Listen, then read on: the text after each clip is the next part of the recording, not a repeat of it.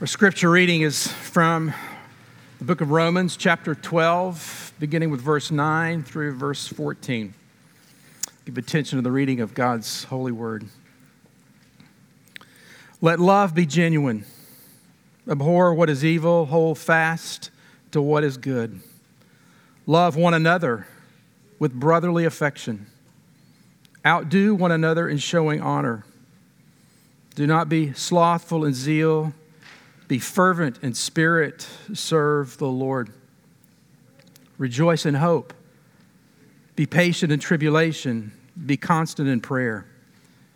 Contribute to the needs of the saints and seek to show hospitality. Bless those who persecute you. Bless and do not curse them. The grass withers, the flower fades, but the word of our God will stand forever. You may be seated. Father, would you open our eyes to see things that we will not see unless you do? Would you, by your word, shape our hearts and lives, bring us face to face with ourselves and with the face of Christ? It's for his glory, for our hope, that we look to you through these words before us today. Meet us, we pray, in the strong name of Christ. Amen. As was mentioned earlier, we're in a series. There's a context for that series. When you open the book of Romans, you walk into a new world. At least it's a world that is new when it enters this world. And we find in this story, the pages from Genesis through Revelation, summarized and captured here in this one book, the fact that we have a new relationship with God. Maybe that's why you came today, just that. That wondering about your relationship with God, the gospel addresses you, meets you in that question.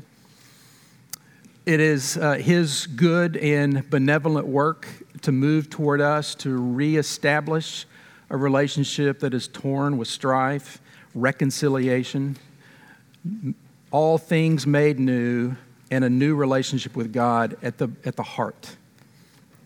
But he goes on from there. It's not only a new relationship with God, it's a new relationship with one another. Once alienated, once estranged, now reconciled, and now family.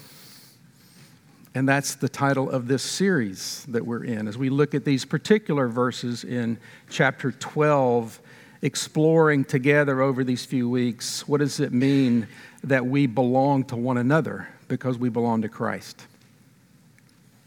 But it doesn't stop there.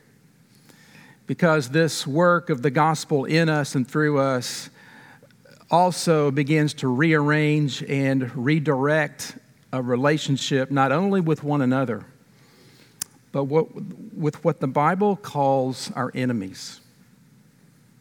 That's what we'll explore today in these words. You know, in hockey, it's a face-off. The puck is dropped, and depending on who's stronger or quicker, the puck flies and the game begins. The adversaries square off. In the Wild West, it was the OK Corral and who was the quicker on the draw. I've learned, though, that it was rarely as sophisticated and planned as what we've seen in these Western movies. It was usually pretty dirty. But in the office and in the neighborhood, it's not who's stronger or quicker most of the time. It's usually who's the louder or the more forceful with words and personalities. Adversaries square off, and in the neighborhood, in the school, and in the office room, it's more often dismissive words or an icy stare or a cold shoulder. You'll recognize that. There may be faces that even come to mind as we walk down this particular road together. Dismissive words, icy stares, cold shoulders. Because for a variety of reasons, there are people in your life that have it in for you. There's a lot of reasons that might be the case. We'll get to that in a moment. But there are people that have it in for you, and it's increasingly an issue for the church in this culture. To seek to live faithfully in this culture may likely result in dismissive words, icy stares, cold shoulders, or maybe a loud argument.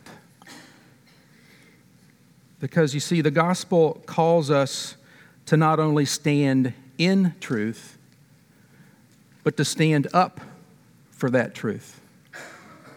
And the way we do, and the frequency with which we do so and choose to do so, has ramifications and implications. You see, when you step into the public square, it really is impossible to leave your personal convictions about ultimate values behind.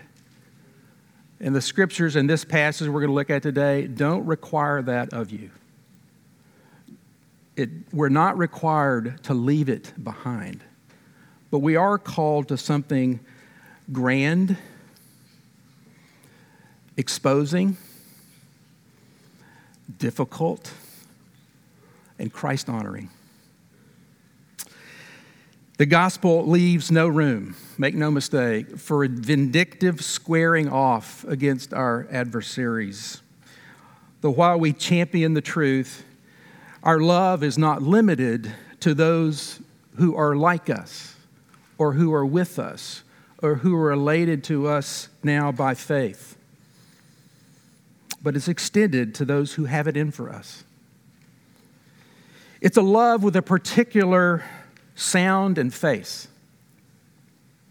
The sound of good words and the face of goodwill. We're going to go at it in a couple of different directions, just asking of this passage, who are our enemies? How are we to treat them? And how can we do so? Who are our enemies? It's a word, when you look at the word that Paul uses here, he talks about those who persecute you. That's the language that he chose here. But he echoes, and you know that he knows that he's echoing the teaching of Jesus, who in the Gospels, in Matthew and Luke, talked about those who persecute you, and he also called them your enemies, those who hate you, those who curse you. Those are parallel terms, not different categories. So as you think about who are our enemies, it is those who persecute, who hate, who curse. Interestingly, if you were here last week, we talked about pursuing hospitality. That is something that we are to seek. That's the way it's translated, but the word is pursue. And it's the same word that Paul uses in this verse to talk about those who pursue you. So while we're pursuing hospitality, there are people that are pursuing you. That's who we're talking about, those who have it in for you. And implied in the midst of that is perhaps some unjust or malicious treatment. You may be treated unjustly. You may be treated with malice. Some in this room have really never experienced that in full, maybe only in parts. But throughout the world, there are many who have continuously experienced repressive laws, torture, discrimination. And there are many people this morning who fear for their lives because they love Christ and have taken that stand. So keep that in mind, that Paul is talking to them as well as you, and the remedy and the way forward is the same. According to David Alton, who was a member of parliament for 18 years and still serves, he campaigns on religious freedom. He said some assessments claim that as many as 200 million Christians in over 60 countries around the world face some degree of restriction, discrimination, or outright persecution. That's about, by his estimates, 1 in 10 of the 2.2 billion Christians in the world. Now, that's his work. But whatever the real figures are, the scale is enormous. And by God's providence, most of us will never face all of that. or so it seems. David had enemies. The Philistines were just built-in enemies, to the nation of Israel, the people of Israel. There were historical foes, and they weren't the only ones, as you have read. He had Saul. Saul was after him, and his own son Absalom was after him. Listen to how David describes his enemies and his posture toward them from Psalm 69. Save me, O God, for the waters have come up to my neck. I sink in deep mire where there is no foothold. I've come into the deep waters and the flood sweeps over me. I'm weary from my crying out. My throat is parched. My eyes grow dim with waiting for my God. More in number than the hairs of my head are those who hate me without cause. Mighty are those who would destroy me, those who would attack me with lies. David knew enemies. So did Paul. The passage that we read, I'll reread parts of it. 5 times, this is 2 Corinthians 11, a little bit later in that book. 5 times I received from the hands of the Jews the 40 lashes less 1. 3 times I was beaten with rods. Once I was stoned. I was in danger from my own people, from danger from Gentiles, and danger from false brothers. To belong to the truth, to belong to this story of redemption, in the midst of a world that is broken, inevitably results in some fundamental rejection. You see, we're bound to face hospitality from the world since we have turned to God in a world that has fundamentally rejected Him. So who is it for you? I mean, who is it? Who are those, and as Nate mentioned earlier, either organized or personal, that are mounted as adversaries allayed against you? It's probably unlike, no one like Mutsushiro Watanabe, the bird, who came to life on the screen in the story of Louis Zamperini, the POW in Japan in World War II, whose story is unfolded in the book and the film Unbroken. Louis was captured by the gospel after he was captured by his enemies. Captured so much that he made every effort to seek out and to find his persecutor, and ultimately was unable to see that relationship restored the way that he had envisioned. So it's not like that for you, but who is it? There could be a number of reasons that someone may dislike you or have it in for you. and you don't get away with personality clashes. That's not what we're talking about here. We're not talking about someone who has something against you for some way that you have wronged them either. And we all need to examine our own hearts about, have we wronged others in some way that has led to this kind of animosity or adversarial relationship? See, what we're talking about here, the enemies that we are talking about, are those that are provoked, but not by my poor behavior, but my doing well, standing for truth. That's what we're talking about here. Provoked by well-being on your part. That's the reason for the provocation. Provoked by the well-being, where your behavior, your attitudes, or your words, or your choices challenge theirs. And it's not the manner in which you live your life or the words that you use. It is the trajectory of your life that challenge their sacred values, their private priorities. But your well-being provokes something in them. But it's also expressed, and it's not just a grudge. It's those that are provoked to animosity by those who are God's witnesses to truth and godliness, and We're talking about those who act out that provocation in ways that are harmful or hurtful to you. Those are your enemies. That's what we're talking about. That's what Paul zeroes in on. And then he tells us, okay, you got them in mind. Now we'll think about how are we to treat them. You know, the unreasonableness of some of that tension can lead you and me to some posture say, well, I'm really not going to let them get away with that. And it builds and swells into some sort of resentment or thoughts of vindictive retaliation. It's like the father that teaches his son to fight so that he can defend himself on the playground. You're not going to get away with that. And while we don't always go that far by pulling out to take aim and take revenge, there are ways that we subtly do that. And that's what we're talking about here. And Paul's urging us that what we're to do, there's a negative and a positive. Negatively, we are not to harm or retaliate. Do not curse them is the language he used. Those are words.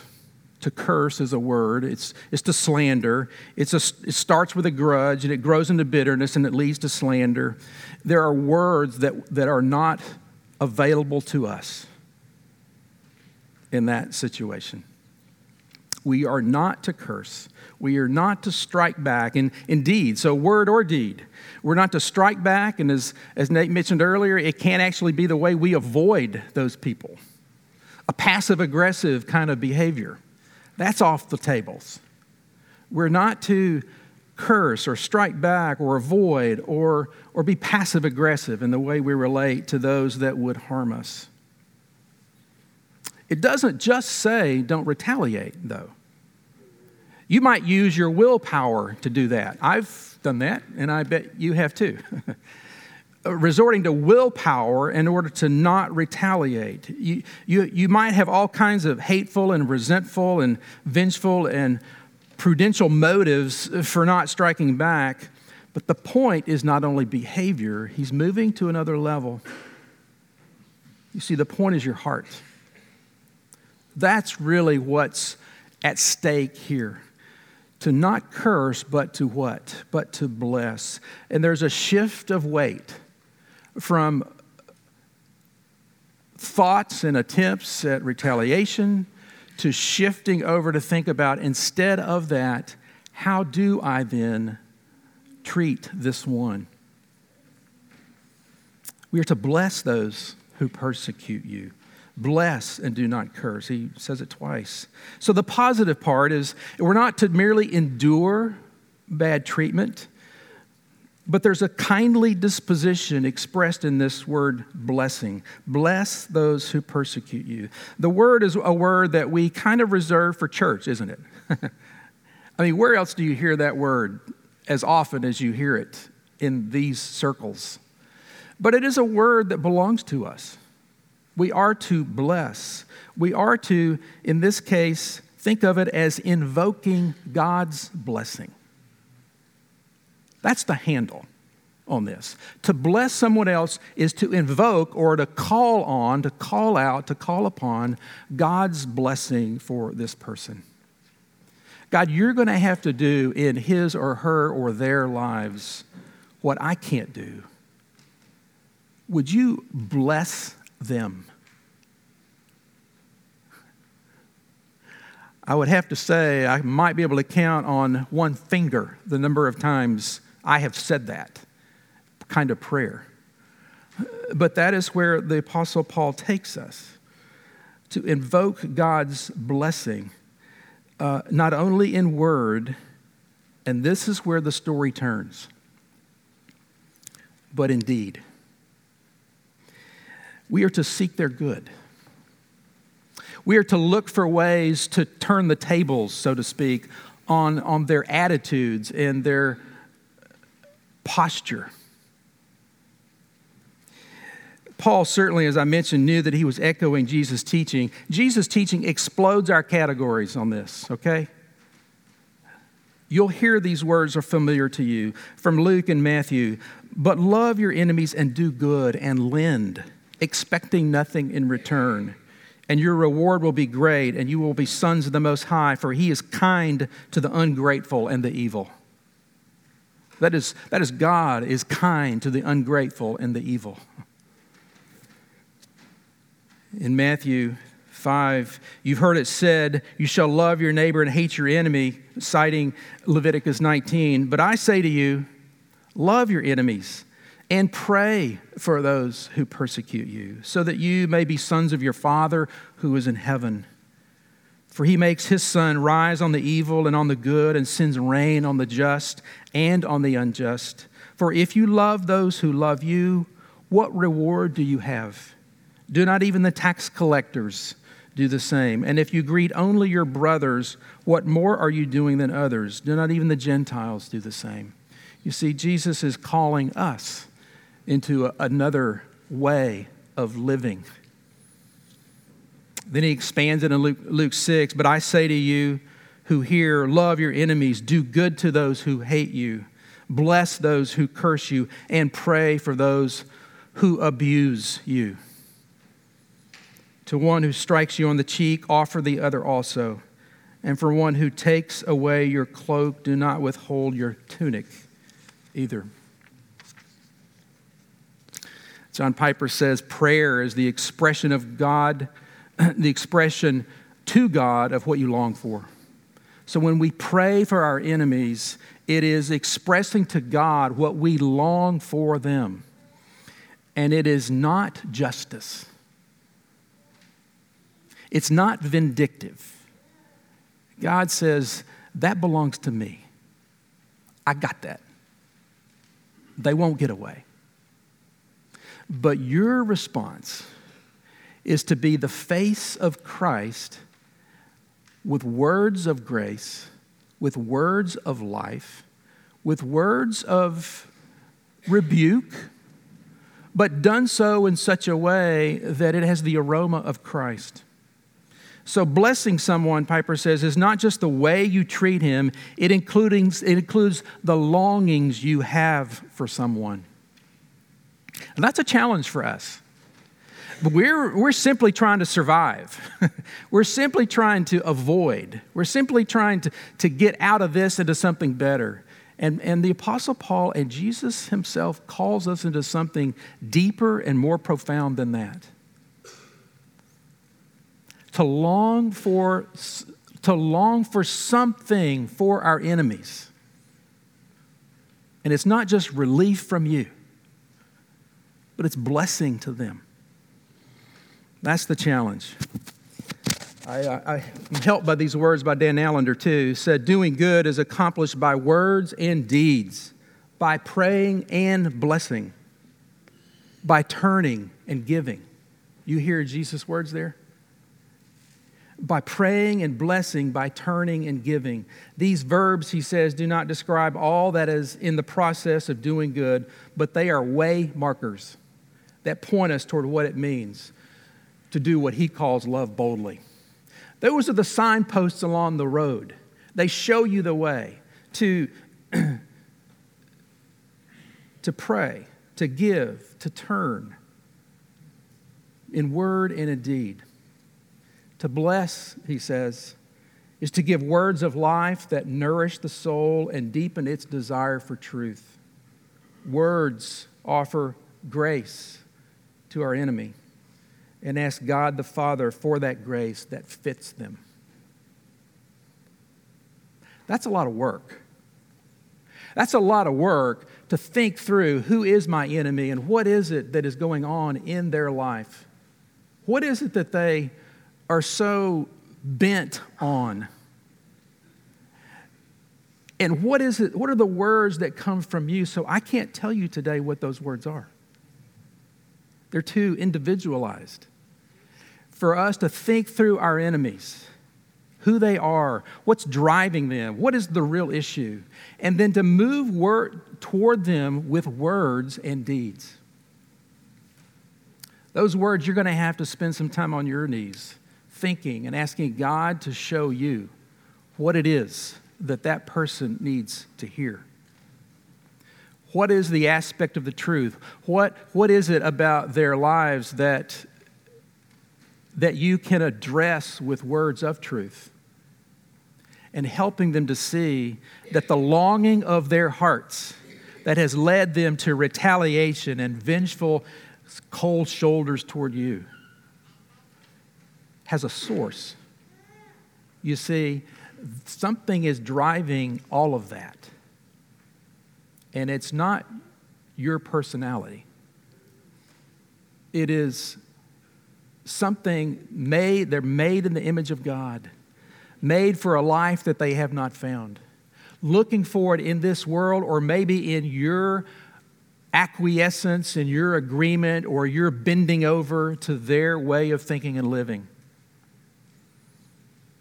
And that may not be an option if we're going to stand for truth. But there is something about truth and the one who is truth and the one who is at work in you that gets you off the bench and into the arena to engage, to interact with, to pray for, to speak words of grace and blessing, turning the other cheek, and giving him your tunic as well.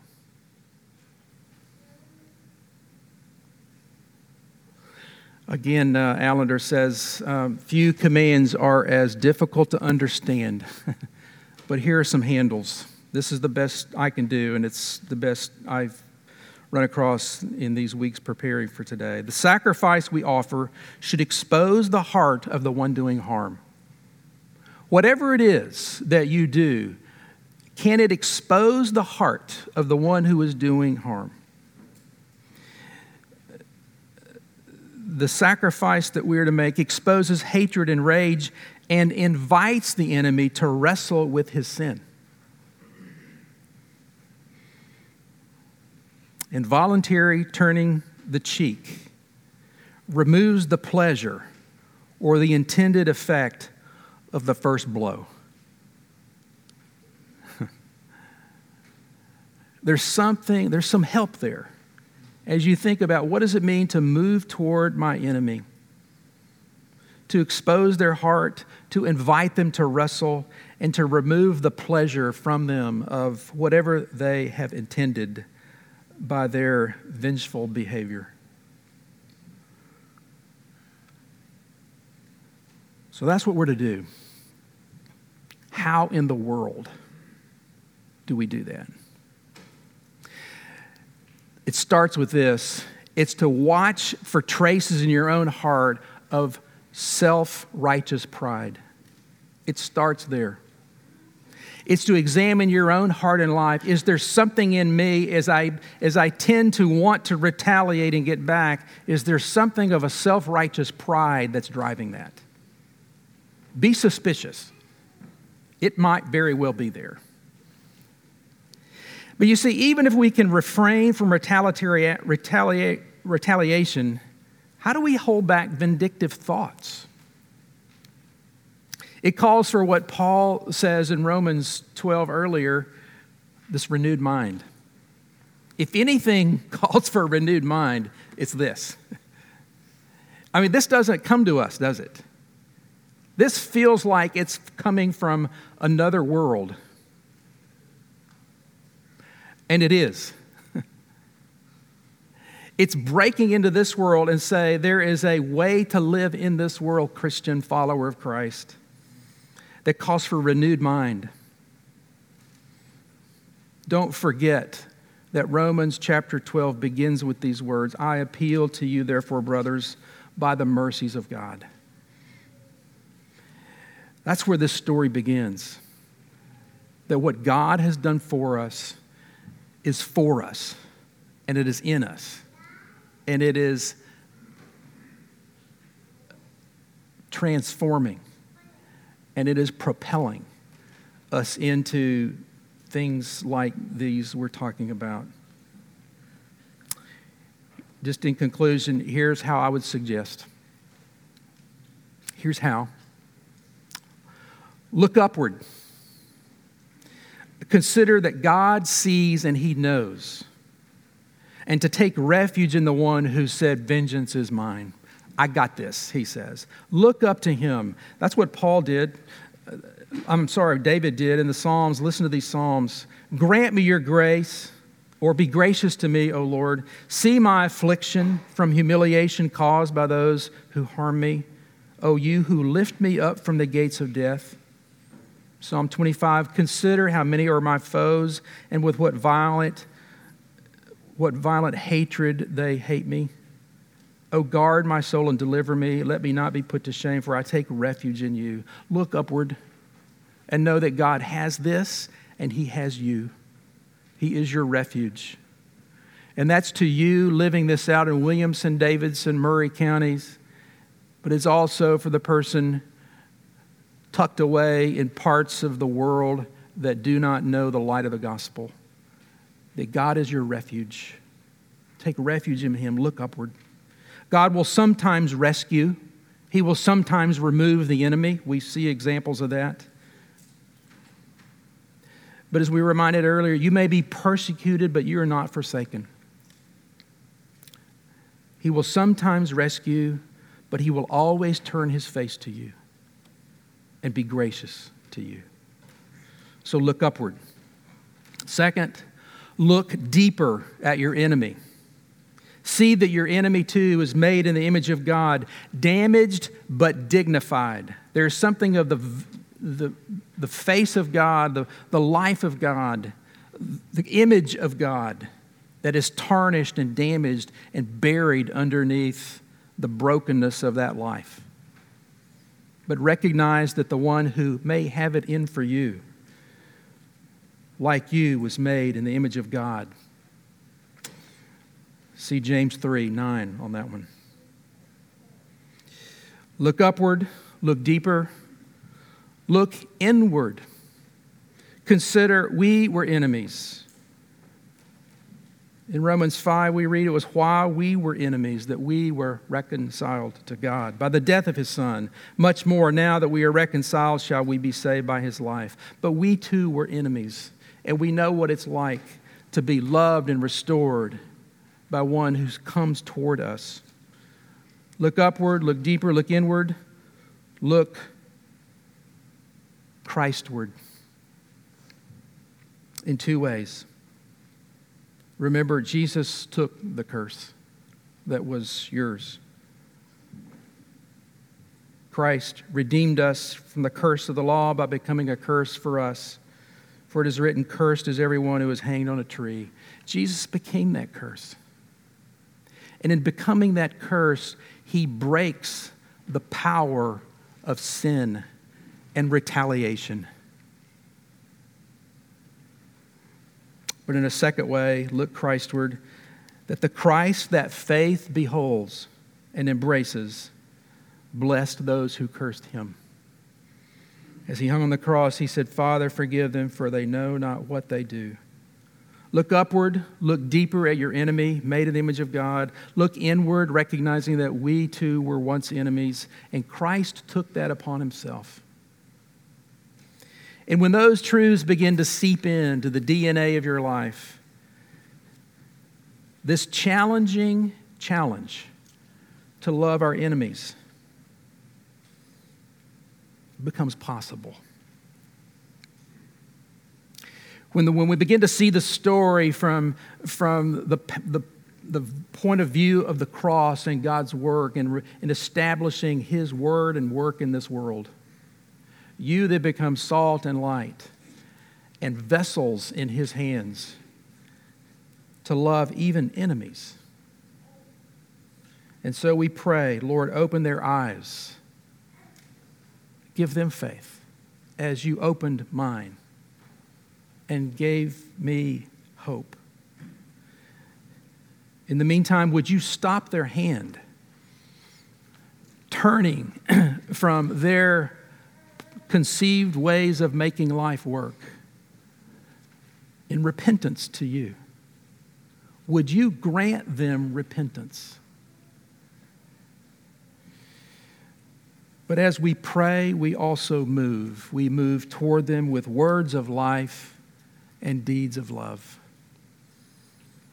And as we do so, we may very well expose in their hearts the need that the gospel exposed in our hearts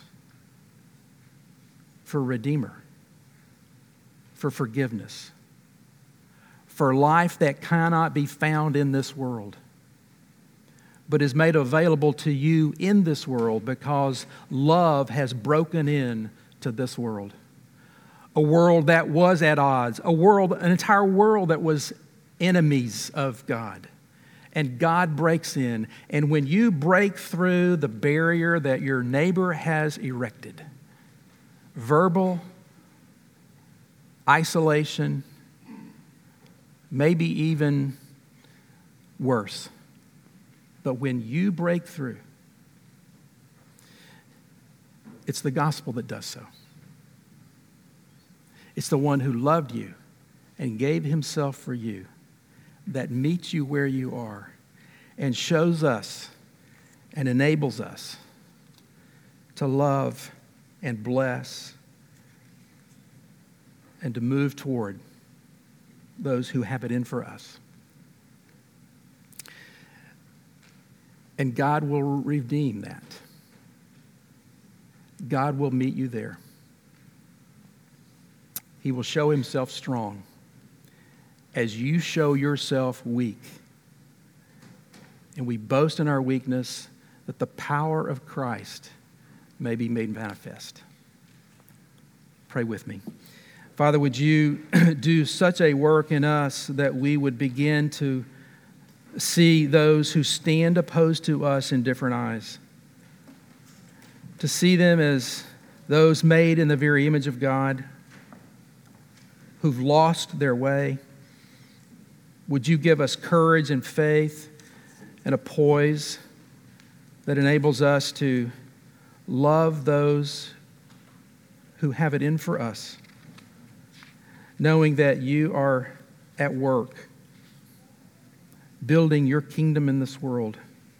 Protect us and give us a faithful courage bathed in love, that the words of our lips, the tenor of our lives would be shaped and formed by the blood of Christ who gave himself for us.